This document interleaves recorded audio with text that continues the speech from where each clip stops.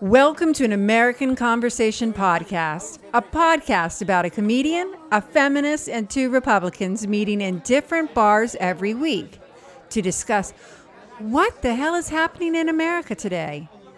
Each week, we deliver gripping news and information with the understanding that as Americans, we can agree to disagree and laugh while doing it.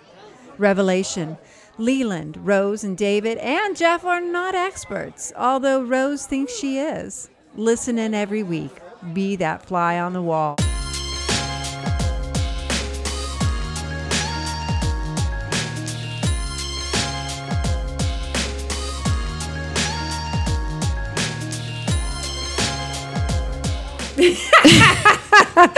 All right. Once again, these three fools are in a bar. Hi, guys. Hi, Rose. How you doing? Good. Leland, do you remember when we went to Barnes & Noble? Yes. And got that book? Yes. That I wanted you to read? Yes. Did you? It was a good book. It was an awesome book. Did you make her read it? I did make her read it. I sent it to David to read, and he did not. Hey, but Lame. I read about the author. Boy, she's something. Yeah, Right. she's Phyllis Chesler. Yeah. She's a real feminist. I thought my mom was a feminist, but this woman makes my mom look like a man lover. She's hardcore, man. Okay, guys, I have a surprise for you. What's your surprise? I've been in You're buying contact drinks? with her. Oh, no. No, not buying drinks. You're No, in I'm contact with Phyllis Chesler? I'm in contact with her, and we're going to call her tonight What? and interview her. Are you I'm serious? dead Right now? serious. Right and now. she's okay with that. She's okay with it. Prove it. I'm excited. All right. Prove it. Get All right, on let it. me call her. I Okay. can't- oh. Okay, hold on. All right, hold on. We're going to call her. What? Dial the phone. All right. We're going to dial the phone. So Oh, I didn't realize it. she's totally legit, man. This is going to be awesome. Oh, I hear the Skype sound. That's Rose, this is amazing. Hello. Hi. So, guys, introduce yourselves. Hi, my name is Leland Heflin, and Phyllis, I just read your book. I was very impressed, and I grew up with a single mom who was a big-time feminist. She's passed away now, but I would love to learn more about it. And Thank you, and I'm sorry for your loss. Hi, Phyllis. This is Dave Palumbo. I'm part of the podcast. And Hi. It's very nice to meet you. I'm here really because I'm part of the cast. However, I'm very interested in learning. I've been reading about you, and it's quite impressive. And I'm looking forward to learning more about you specifically in the feminist movement in general. So thanks for joining us. And Okay. Phyllis, when I was in grad school, I got a master's in social work. I used your book, Women in Madness, as a source. So I'm a big fan. I'll tell you a funny anecdote. Recently, it's been issued as an audiobook, and the woman who read it said to me, "Oh, how amazing and relevant and timely this is. Unbelievable, right on the pulse of the moment. How did you do that?" And I said, "Oh, dear, I'm very depressed." And she goes, "What do you mean? I'm complimenting you." And I said, "Yes, but I wrote it 50 years ago.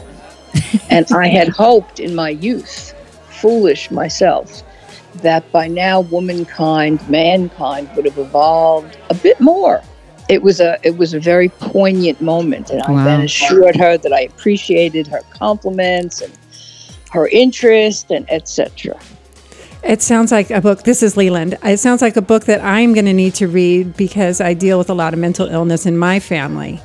And so I'm interested in finding out what you have to say. I had a great deal to say a long time ago. And now, most families have some issue of mental illness. And we now see that as a society, we have a huge issue. And law and punishment is not going to solve it. And freeing people who used to be institutionalized and tormented and not really helped, fine. So we had a deinstitutionalization movement. But now you see more and more people hallucinating on the street. True. Not getting help, not getting shelter, not getting any helpful treatment. One wonders, the pendulum did swing, but how is this better? Is it better? It's not better. It's not, yeah. So both extremes are bad. And there has been a revolution in biological psychiatry. And many people have been helped with pills. But politicals from the get-go did not want to take meds. And, there's all kinds of soul-shattering consequences to some meds for some people. But still, taking meds and being a little bit deflated from a high may not be as bad as attempting suicide. True. I agree with that 100%. So do I. Yeah. Well, Phyllis, why don't we go back to your book, The Politically Incorrect Feminist? Okay. One of the things that shocked me reading it was all the drama with the women, which is connected to your other book, The Inhumanity to Women, which I want to read next.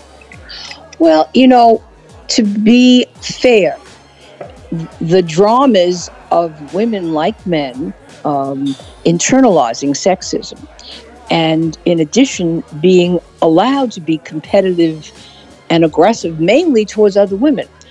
Our problem is no one told us this. Exactly. We were not prepared. We didn't acknowledge it.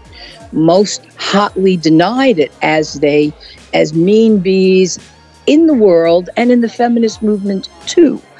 Trashed each other, betrayed each other. We didn't know that previous waves of feminism, of great feminists, had suffered political differences just as we were. And maybe they took it as personally. We took everything the way girls do, personally. Not, we have a difference of opinion. Let's try to be civil. Let's work for what we want without totally sullying and dishonoring and ostracizing. That's one of the things I found in Women's Inhumanity to Woman, and this is not true of just feminists or radical revolutionaries, is the way in which ostracism is used as a powerful social control tool by women or by the powerless. And you don't think men do that? Not to that degree, or at least. I think men come right to your face with a dagger, and they kill you to your face. True. Okay? And when that happens, none of them take it that personally. That is true. I'll give you an example. When my son was about 8 or 9, he would come home after school with a little gang of boys, and they'd go to the backyard where they would run around, whoop, holler, and hit each other. And the first time that happened, I thought, oh, well, they'll never be back. And of course, the next day they were back to do it again. And I saw at the same time, girls on that block, they developed one best friend.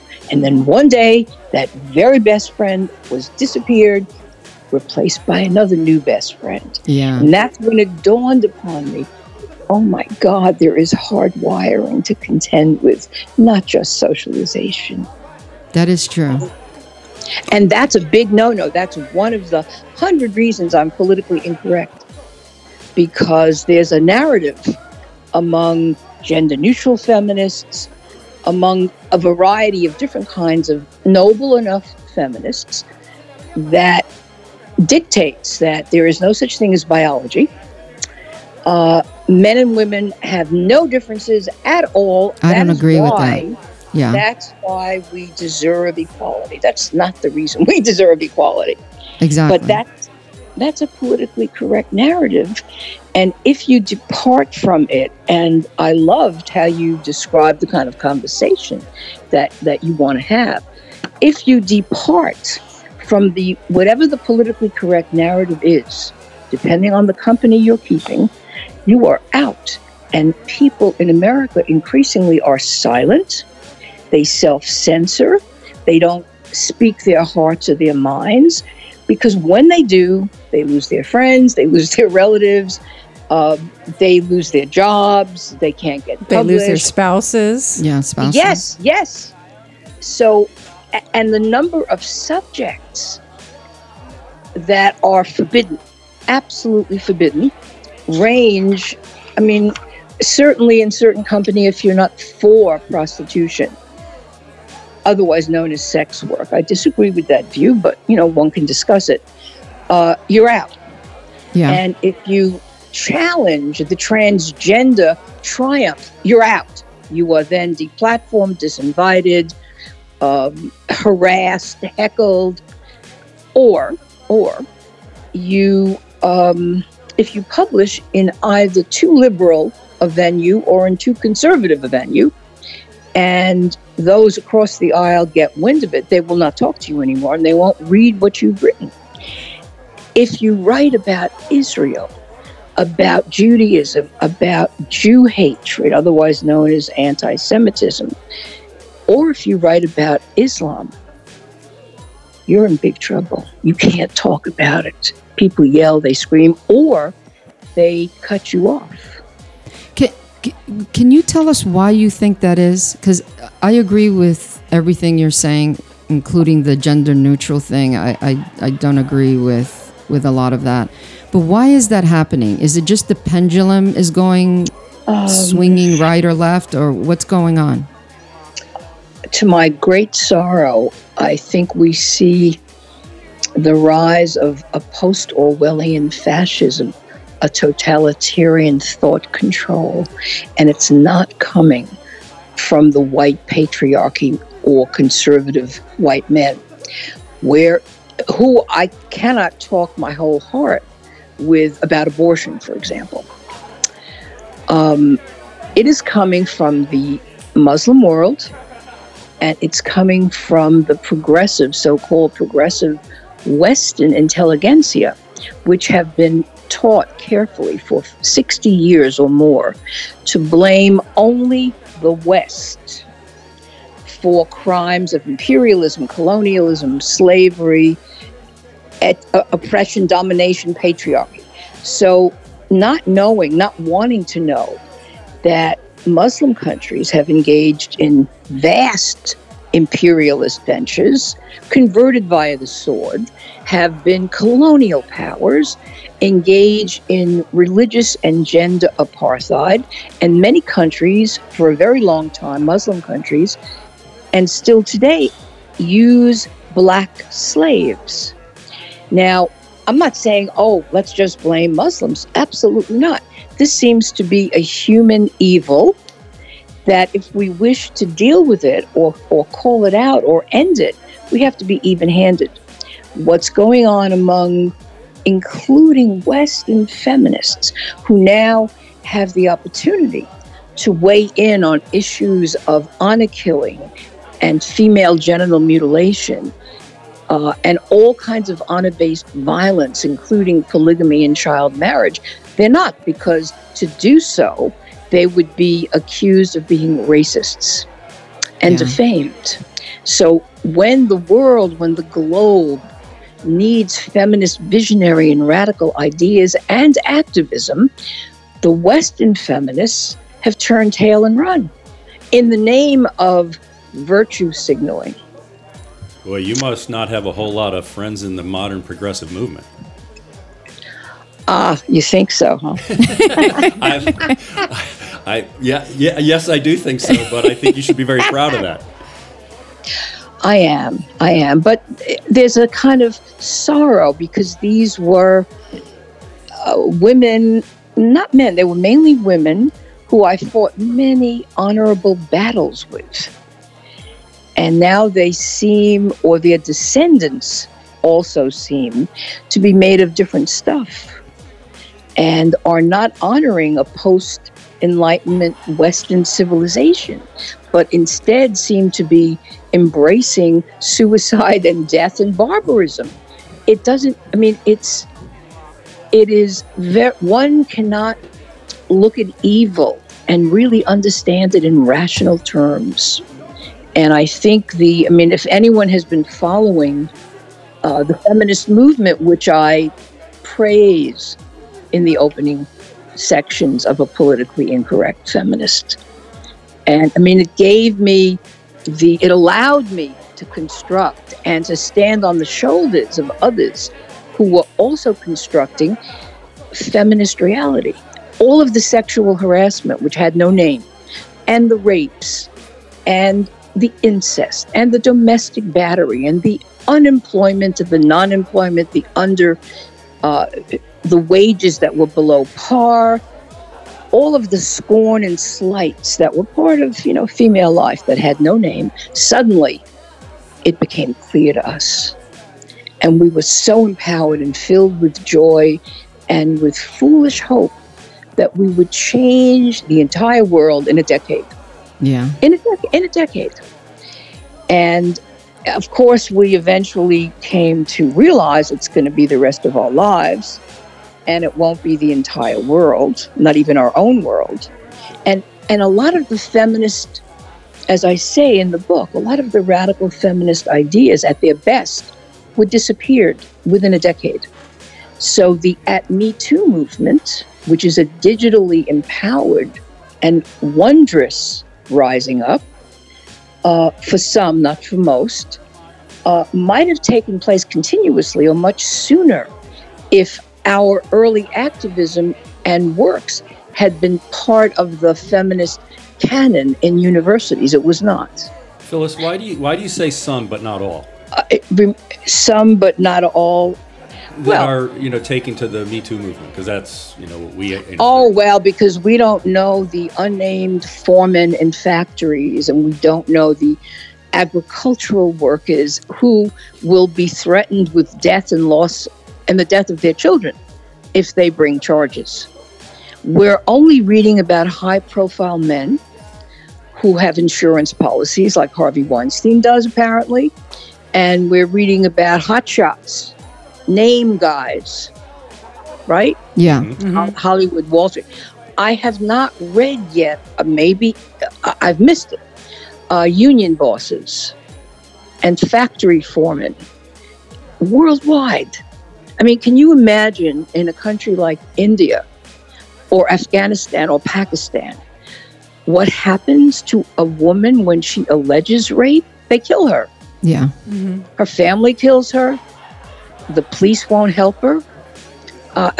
Thousands of reports like this. And I've done 4 studies about honor killing, which I don't really go into in a politically incorrect feminist, because the publisher wanted the highlights of the best of the early moments. Yeah. And a little bit of the 21st century. You want to know why? Why? Because my work in the 21st century was deemed politically incorrect, too politically incorrect for a book of that title. That's crazy. Mm-hmm. These days... Isn't that the exact point? Yeah, these days publishing is crazy. I'll give you an example. This manuscript had a chapter on, of I'm black, I'm white, I'm Puerto Rican, and this will tell you who I am. Who I sleep with will tell you who I am. And I finally said, no, won't tell you who I am. Like Walt Whitman, I contain multitudes. And if you look for me, just me, you might find me in my books, but then I won't be there anymore because I'll be on to another book. So this idea of trapping identity in one box is so foolish, so dangerous, so fanatical. And yet that's what's going on in feminism today, isn't it? Yeah, but the you're talking about what do they call that? Identity politics. Exactly. Yes. Thank you. Yes. But the thing is that this country was based on taking over somebody else's land, enslaving Africans, and it was a white country. And that's all we saw was white. So now that people of color have some power, some identity. White men. Wait a minute. We saw only white men. White men. Exactly. Yeah. But white women did benefit from that, right? No, but what you say we saw, I was thinking immediately you meant that the textbooks, the history books, the movies and the television programs showed us mainly heroic white men. Exactly. Absolutely. So you're going beyond that, and you're talking about the actual genocide of Native Indians and horrible, horrifying. And, to America's credit, though, before you get carried away with the intersectionality reality of life, we did fight a civil war. We did abolish African slavery. Most other countries in the world did not, have not, to this day.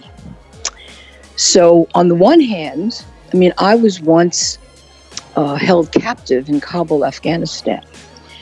I married somebody from there, and I didn't intend to stay. And I have a book about it called An American Bride in Kabul.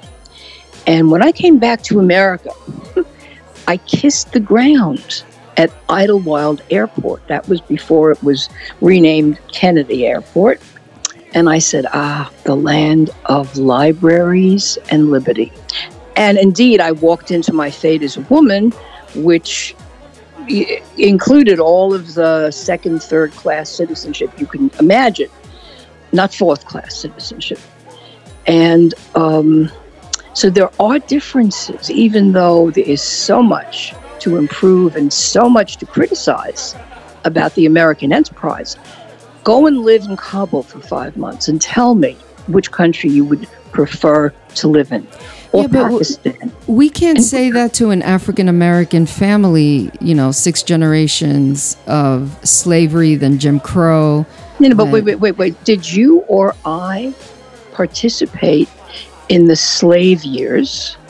Or are you saying that we've been the beneficiaries, ultimately, eventually? Beneficiaries. Have a higher standard of living or more opportunities, and therefore we should contemplate various kinds of givebacks or reparations. That's something we can talk about for sure, but we can't hold ourselves guilty for the past when we were not alive. Yeah, no, agreed, but reparations and corrections haven't been made in this country, and I think we're in the crux of it right now. Well, let's talk about African American women. Okay. Because I see a lot of talking about African American men, police violence about African American men. I don't see much talking or doing about African American women who are drug mules, who are in jail for too long a time, who lose custody of their kids, whom they were taking care of. Nobody visits them. Nobody marries them in jail. If they kill their batterer in self-defense, it's over for them. Yeah. But that's true for white women as well. Absolutely. So my first response or thought is that if we're talking about the oppression of people of color, beginning with African Americans, but not ending with them, I want to start with the women. Because even in the Women in Madness days, I think I have an anecdote. A woman came to see me, and she wanted to begin writing to people in prison. And I said, that's a wonderful idea. And she goes, but I want to write to the men only. I said, well, why not to the women? And she goes, oh, they're less interesting. Nice. No. So I think, alas, and all of the Innocence Project, which I approve of totally, it has to do with DNA, false rape accusations, and freeing men of color. Yeah. I don't see a lot of stuff going down about freeing women of color. Now, you might be thinking of endemic poverty, but endemic poverty affects people of all colors. Does it not? Am I wrong? You're right. So where does this lead? The sort of lead with the intersectionality rhetoric, because what do we do? What can we do? Do you think, and this is a real question, Jane Fonda is going to get arrested over climate. Okay, as if she's starring in a movie. All right, it's not a movie though. What can we do? What do we have to do? Not just put a 16-year-old on the cover of Time. What can we really do about climate? Which friends assure me is very major. Other friends tell me, no, it's not scientifically proven. Some say, oh, the lions are extinct practically. I am not a climate scientist. I like to think for myself. I don't want to I don't want to be a sheep following somebody else who's basically engaging in hysterics or rhetoric or propaganda. I'm not an expert in this area. So what does it mean if I go and get arrested over the issue? Well, I think we're living in a time where media sells, celebrity sells. We have a president that is a reality TV actor. Reality star. Yeah. And that's what sells. Yes. I mean, Twitter, Instagram. Your publisher said, you can't do this because this sells. Yeah, but what about the truth, right? What about the science? What about the facts? Correct. The truth is no longer marketable. The truth is no longer a defense. You tell the truth on certain subjects and you'll find yourself defamed.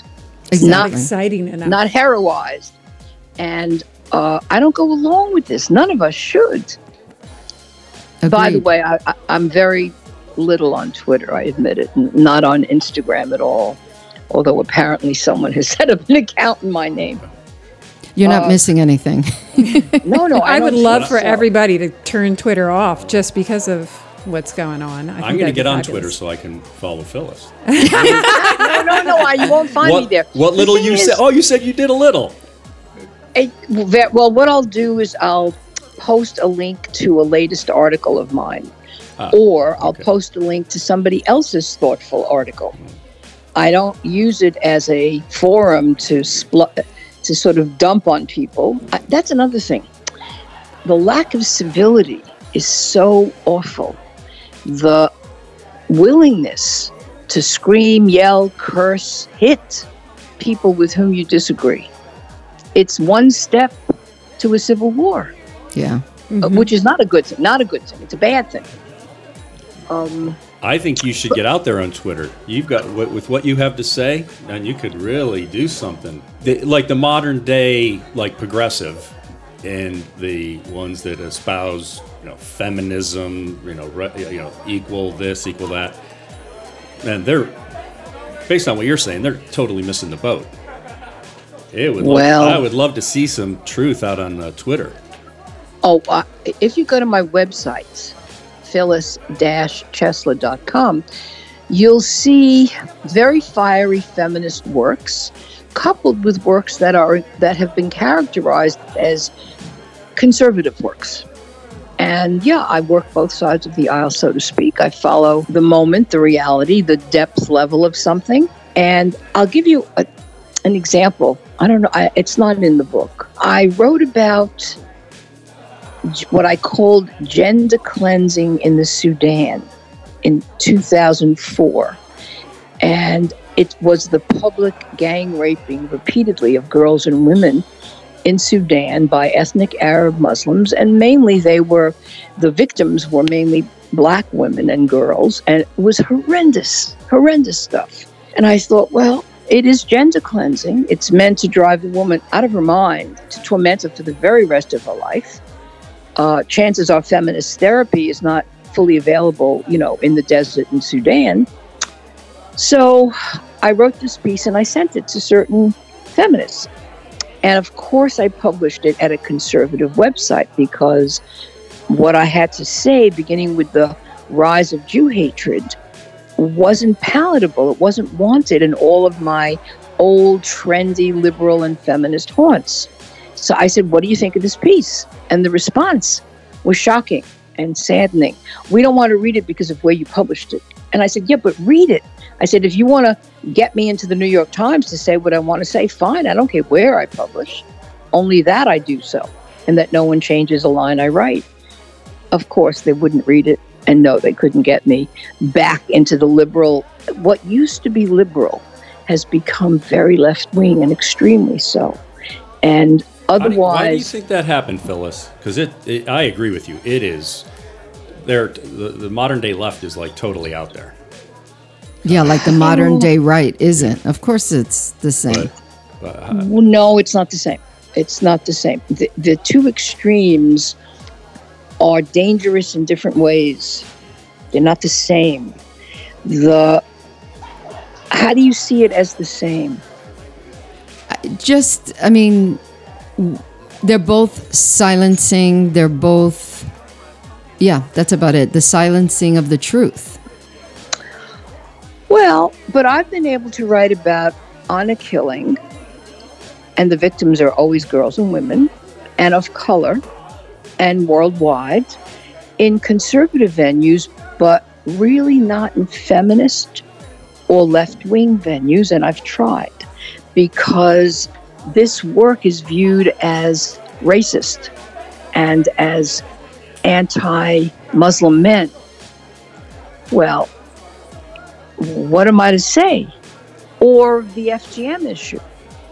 Well, feminists do care about that, and I did publish an important piece at a very amazing abolitionist feminist journal site called Dignity. But a lot of conservative men who may be, and women who may be against abortion, for example, are against FGM and against prostitution and against pornography, and challenge and question the entire I am whoever I feel I am inside. And if you don't treat me as if I'm a tall Japanese samurai warrior and I'm a short woman, then I'll sue you or I'll defame you. That entire... So conservatives are similar to radical abolitionist feminists on certain issues, including surrogacy, but not on abortion. But the thing is, you know what it reminds me of? I'm anti-porn. And there was a woman in my classroom who was also anti-porn, but she was a conservative. But the reasons we were anti-porn were different. She said it was a moral issue, and I said it's a violence against women issue. So we can connect with the conservative, but yes, the bottom, the background reasons are very different. So let's say with the transgender thing, I agree with you, Phyllis, but the reason they don't like it is they don't like anything that's different, period. Our reasons are... When you say they, you mean the conservative? Yes, I mean you, David, personally. Thank you. Yeah, we should try very hard not to divide people up into us and them. No, agreed. It's hard. We kid around all the time. Here in the podcast, all we do is make fun of each other. It's all in good fun. Yeah, it's all in good fun. Okay. I'm not as crazy as they make me out to be. Well, but in a sense, if you see porn as I see prostitution as the most extreme form of violence against women, creating killing field work, so-called work zones, and short shelf lives and early deaths. And if someone else says, that's not moral to do that, there's common ground. No, there is, but... So what's wrong with the feminists who we agree with on reproductive rights and on equal economic rights and a whole host of other issues, when they say, no, I think if we oppose porn, that it will interfere with free speech, which is not true, but that's the argument. I agree. Yeah. Or prostitution is merely sex work, and if a woman has to feed herself and her 2 kids and has no other way to do it, who are you to stop her? Yeah. Well, she's not the problem, of course. It's the Johns and the pimps who are the problem. Exactly. And the issue is male lust and male hatred of woman's humanity and woman's biology. And those issues are not being addressed by those who say, hey, yeah, sex work, let's go. Phyllis, just so you know, Rose just pointed at me. She pointed at you? I'm just kidding. You mean with a threatening No, gesture? with like, she's talking about you. No. I was making a joke. We're just kidding around. You said the lust of men. The lust of men. I said, well... I plead guilty, but I'm not a proponent of porn or prostitution. Let me rephrase it. The unbridled, aggressive lust among men. That is why in the Bible we had the flood. If you do a close reading of it in Hebrew, it's very clear that what pissed God off to the max is every man, the hotshot men, taking any woman they wanted And God said, I'm not going to keep wrestling with this human creature like this, who is only flesh and blood. Not going to do it. I'm going to wipe them out. So it was a very early, strong indication that there is something deeply immoral about rape. Agreed. Which people don't quite see. And as we all know, as feminists know, just because there's TV programs galore and studies and legislation, rape hasn't been abolished. Worse, rape kits across the country haven't been tested for 20 years. Worse, women who go to the police in New York City today, where I live, say, oh, come on, you wanted it. How are you dressed? You let him on. You're misremembering it. Why do you want to ruin a good man's life? Exactly. This has not gotten better. I don't know what we have to do. Phyllis, I was a social worker at Mount Sinai Hospital, the Rape Treatment Center. And I used to go out and teach police officers on how to treat a victim. And I encountered all of that. God, and this was in the 90s. That's hard to believe. I understand it's happening, but I mean, that's just amazing that'll actually go on. It's going on right now today because a lawyer, has been working as a prosecutor, and she was working in San Francisco and New York, and she found this police refusal to treat rape victims with dignity or intelligence or move on their case. So this is happening, and I once taught police officers, and I loved that. As a forensic psychologist, that was the course. They were wonderful. And this was in the late 80s, I believe, at John Jay, a part of City University of New York. Oh, my sister went there. No. So the fact, you see, just as feminist knowledge, as I point out in A Politically Incorrect Feminist, is disappeared generation after generation. And Dale Spender wrote about this in Women of Ideas and What Men Have Done to Them. It's a wonderful, brilliant book.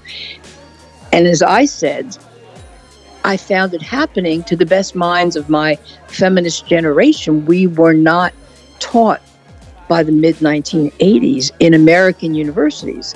And what took our place were other concerns: post-colonialism, postmodernism, trans-imperialism, racism.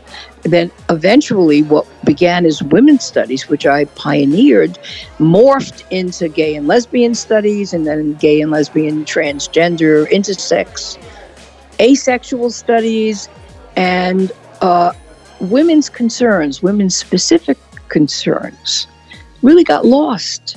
And what was seen as not just trendy, but cutting edge and most crucial was the matter of racism, which is an important matter. I mean, I interview women of color in Women in Madness and quote whatever I could lay my hands on, and have continued to do so. And that's a whole other discussion.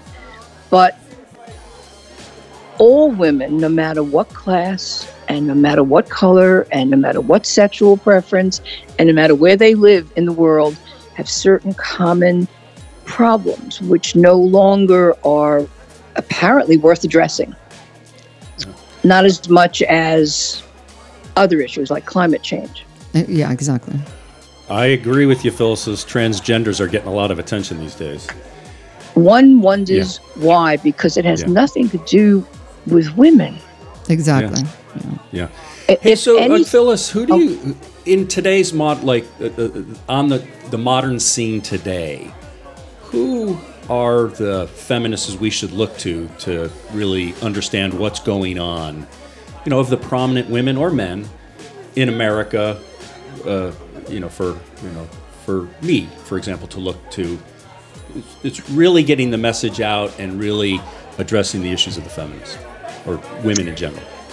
Well, I would go back to the classics, to the basics, which is missing from women's studies, which is now a ghetto.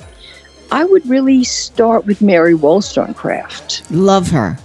And I would move on quickly. To John Stuart Mill. And then I would move on to Virginia Woolf, A Room of One's Own. And then I would move on to Simone de Beauvoir, The Second Sex. And then I would move on to the founding classics of the second wave. And that means Kate Millett and Shuli Firestone and Susan Brown Miller, or even before that, to the writings, if you can find them, of the first, second, and third wave of radical women. The material that was printed, mimeographed, handed out, sold for $0.25 was incredible material. I stand on all those shoulders. I would look at Ellen Frankfurt's Vaginal Politics. I'd look at Barbara Seaman, who really got the government in America to advise women on the birth control pill that, hey, this may kill you, but if you want to take it, blah, blah. A whole important story. And she founded, and I was one of the co-founders with her, of the National Women's Health Network.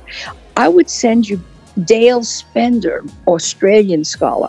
I would read Dale Spender, Women of Ideas and What Men Have Done to Them, before, and there's probably 15 other names I haven't, Andrea Dworkin, Lynn Farley, Catherine McKinnon, who came a little bit later. The second wave that I write about in Politically Incorrect Feminist is set really 67 to 75.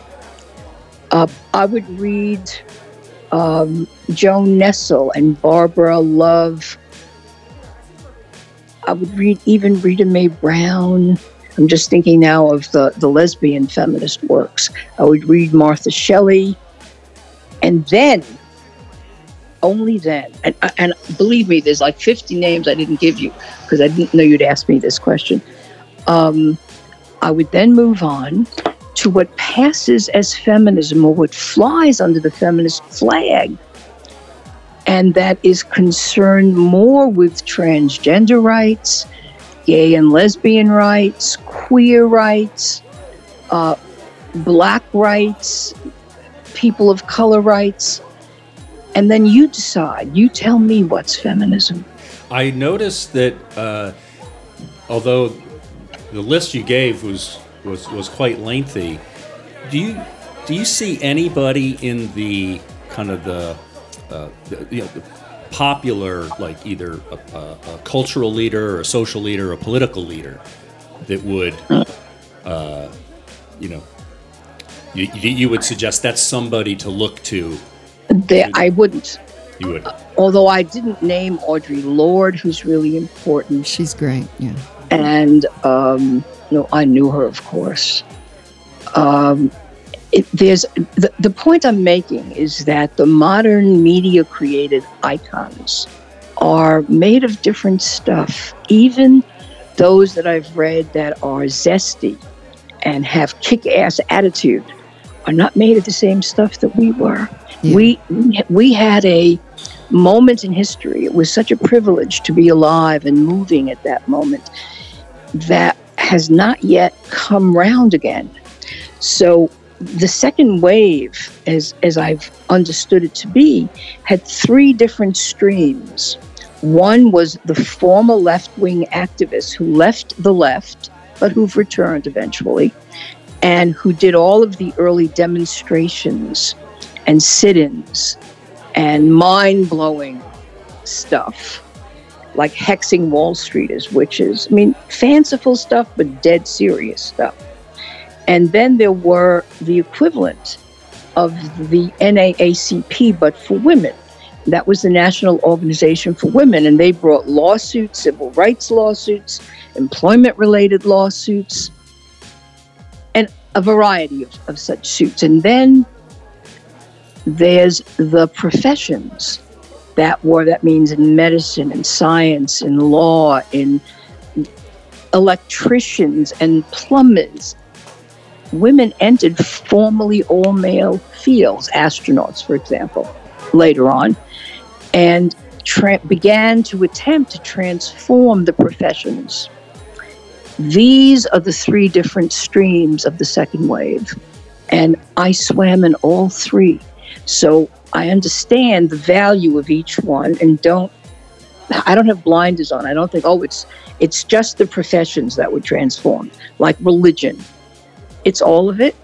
And it's a work that still continues. And I could be wrong. I could be now fading into history.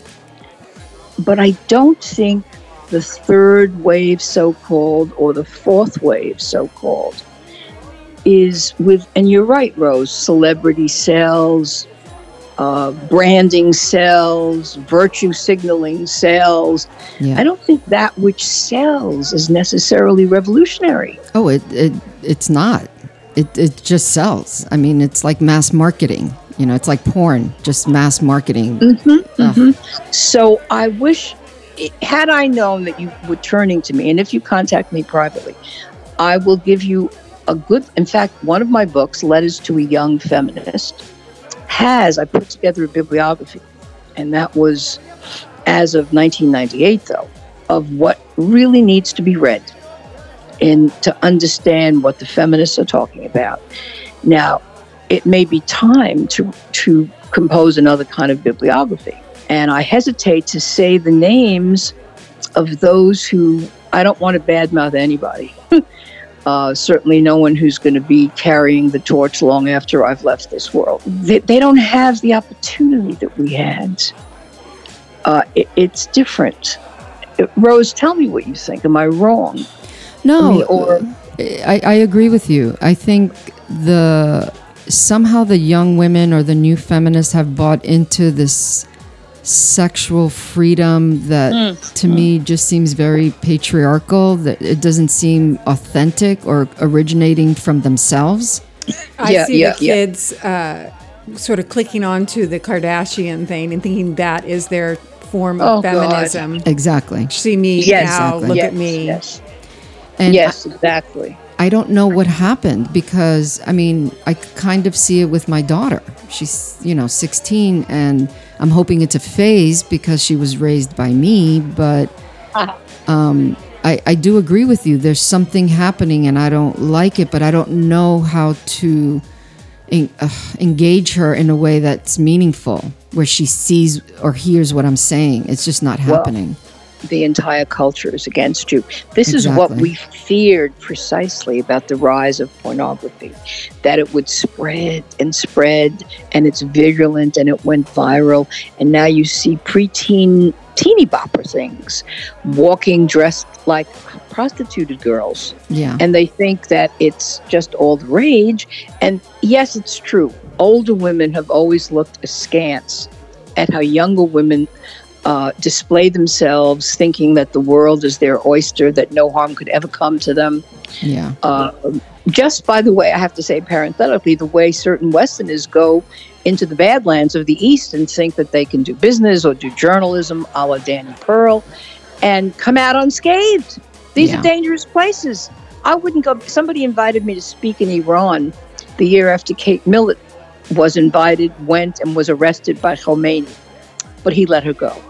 And an Iranian friend said, "Oh, you understand the Muslim soul. You should come." I said, "You know what?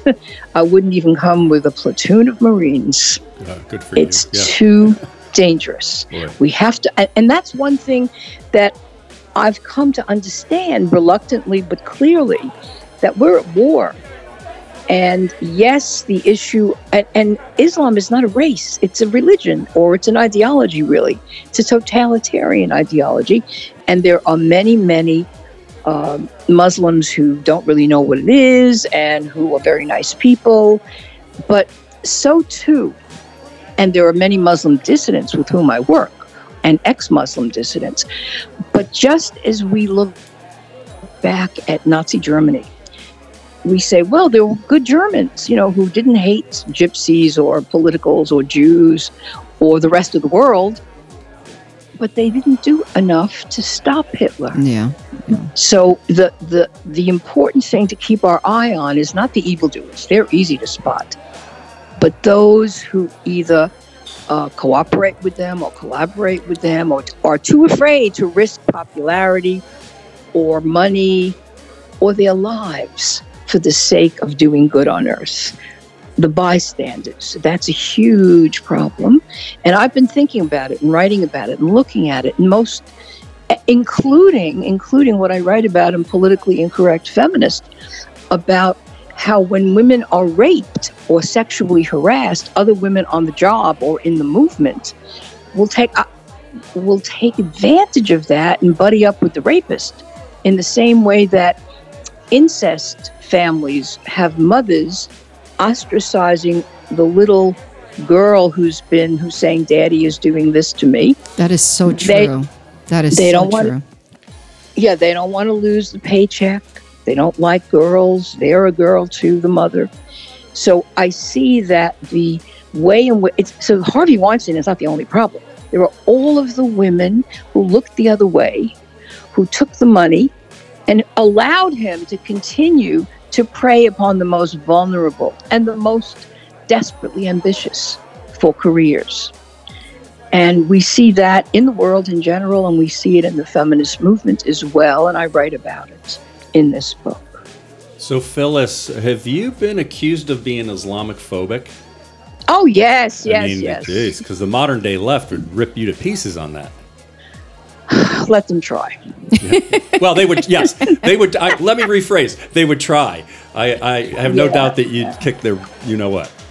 Well, the thing is, it's so ironic. I'm here. I submit affidavits to American judges on behalf of mainly women of color, mainly Muslim women of color, who are in flight from being honor-killed by their families who are also Muslims of color. And it's based on my research. How can you say really that I'm an Islamophobe? And yet, if you are a sloppy thinker and a herd thinker and a consummate conformist, which is what I wrote about in Women in Madness, I said, please learn not just to tolerate difference, but to celebrate it in every sense of the word. Too many so-called professors and journalists and human rights activists and the entire United Nations, this is how they've become. They're not thinking clearly. They're thinking with anger, and they're just following whatever the propaganda has led them to believe. Yeah. Well, yeah, why don't the people these days recognize that? Because you say anything close to what you just talked about, and you are immediately a racist, a Islamophobe, you know. It goes to the extreme. But that's... Well, you know, I just hosted an evening for a woman from Austria, Elizabeth Sabatic-Wolf, who wrote a book titled Truth is No Defense. The bottom line is she dared to say that the Prophet Muhammad, in sleeping with a 9-year-old girl whom he married when she was 6, apparently, guess what would we call that? I guess we call that a pedophile. Well, she was sued for defaming a recognized religion in Austria, and she appealed the decision which went against her, and she lost in the Austrian Supreme Court, and she then took it to the Court of European Human Rights, where she again lost. Wow. Okay, and I can tell you of such cases. Remember Oriana Fallaci from Italy, who was sued in France, Switzerland, and Italy. And then, of course, to the best of our collective memories, we have Salman Rushdie. He wrote a novel, which I haven't read, The Satanic Verses. And a fatwa gets put on his head. That means a religious ruling to kill him on sight. And that has a chilling effect. And that chilling effect is felt all over America. There was a book that Yale University Press published on the Danish Mohammed cartoons, and written by a woman named Jette Clausen. Guess what? They left out the cartoons. They didn't tell the author. This intimidation is something that we must stand up to. I've been writing now for the entire 21st century about the stoning of women and the honor killing of women. This seems to me to be huge feminist subject areas. But for this work, indeed, I've been accused of being a racist Islamophobe. I mean, I've written, by the way, about Hindu honor killings as well. But they seem to only take place in India. They don't cross the oceans when Indians come here as refugees or immigrants or workers. Only when Muslims do. Now, and to a lesser extent, Sikhs. Yeah. Phyllis, This is not a feminist subject? Yeah. It is. Yeah, well, so how politically incorrect am I? To me, you're fine. Phyllis, I love you. Thank you. Thank you. Are you going to make an honest woman of me, or just? I found that amazing. You're talking to you today. I have to say that was something. I learned a lot, and I'm encouraged for the feminist movement. I have to tell Phyllis, Thank you. Phyllis, you and I, remember I said in one of our emails that we have a lot in common. My mother is Puerto Rican. My father is an Austrian Jew. And yes. And you know, I was created or made in New York City in Manhattan, and your relationship with your mother was very similar to mine. So that's the extent of our. I wish I was as highly educated and as smart as you, but yeah, that's what we have in common. I see Rose's wheels turning, Phyllis. Well, no. Thinking you're gonna make a real feminist out of her. And not just know what? You want to read Woman's and Humanity to Woman. There are 3 chapters there on mother-daughter relationships, because it took at least 3 chapters. And even though there are myths and even in fairy tales, the stepmother is really the dark side of one's own mother, or the shadow side of one's own mother. Yeah, exactly. And women prefer boys because they've been trained to do so, and because boys may take better care of them in their old age. Girls marry out and they're gone.